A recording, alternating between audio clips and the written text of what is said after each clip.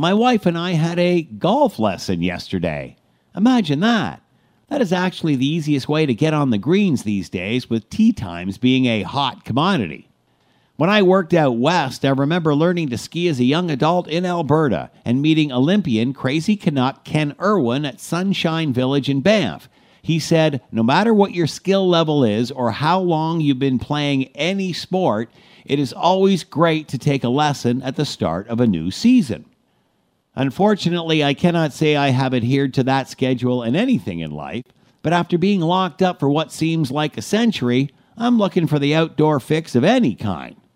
My wife is an avid golfer. I'm more of a hack that likes the outdoors, peeing in the woods, and an active bar cart.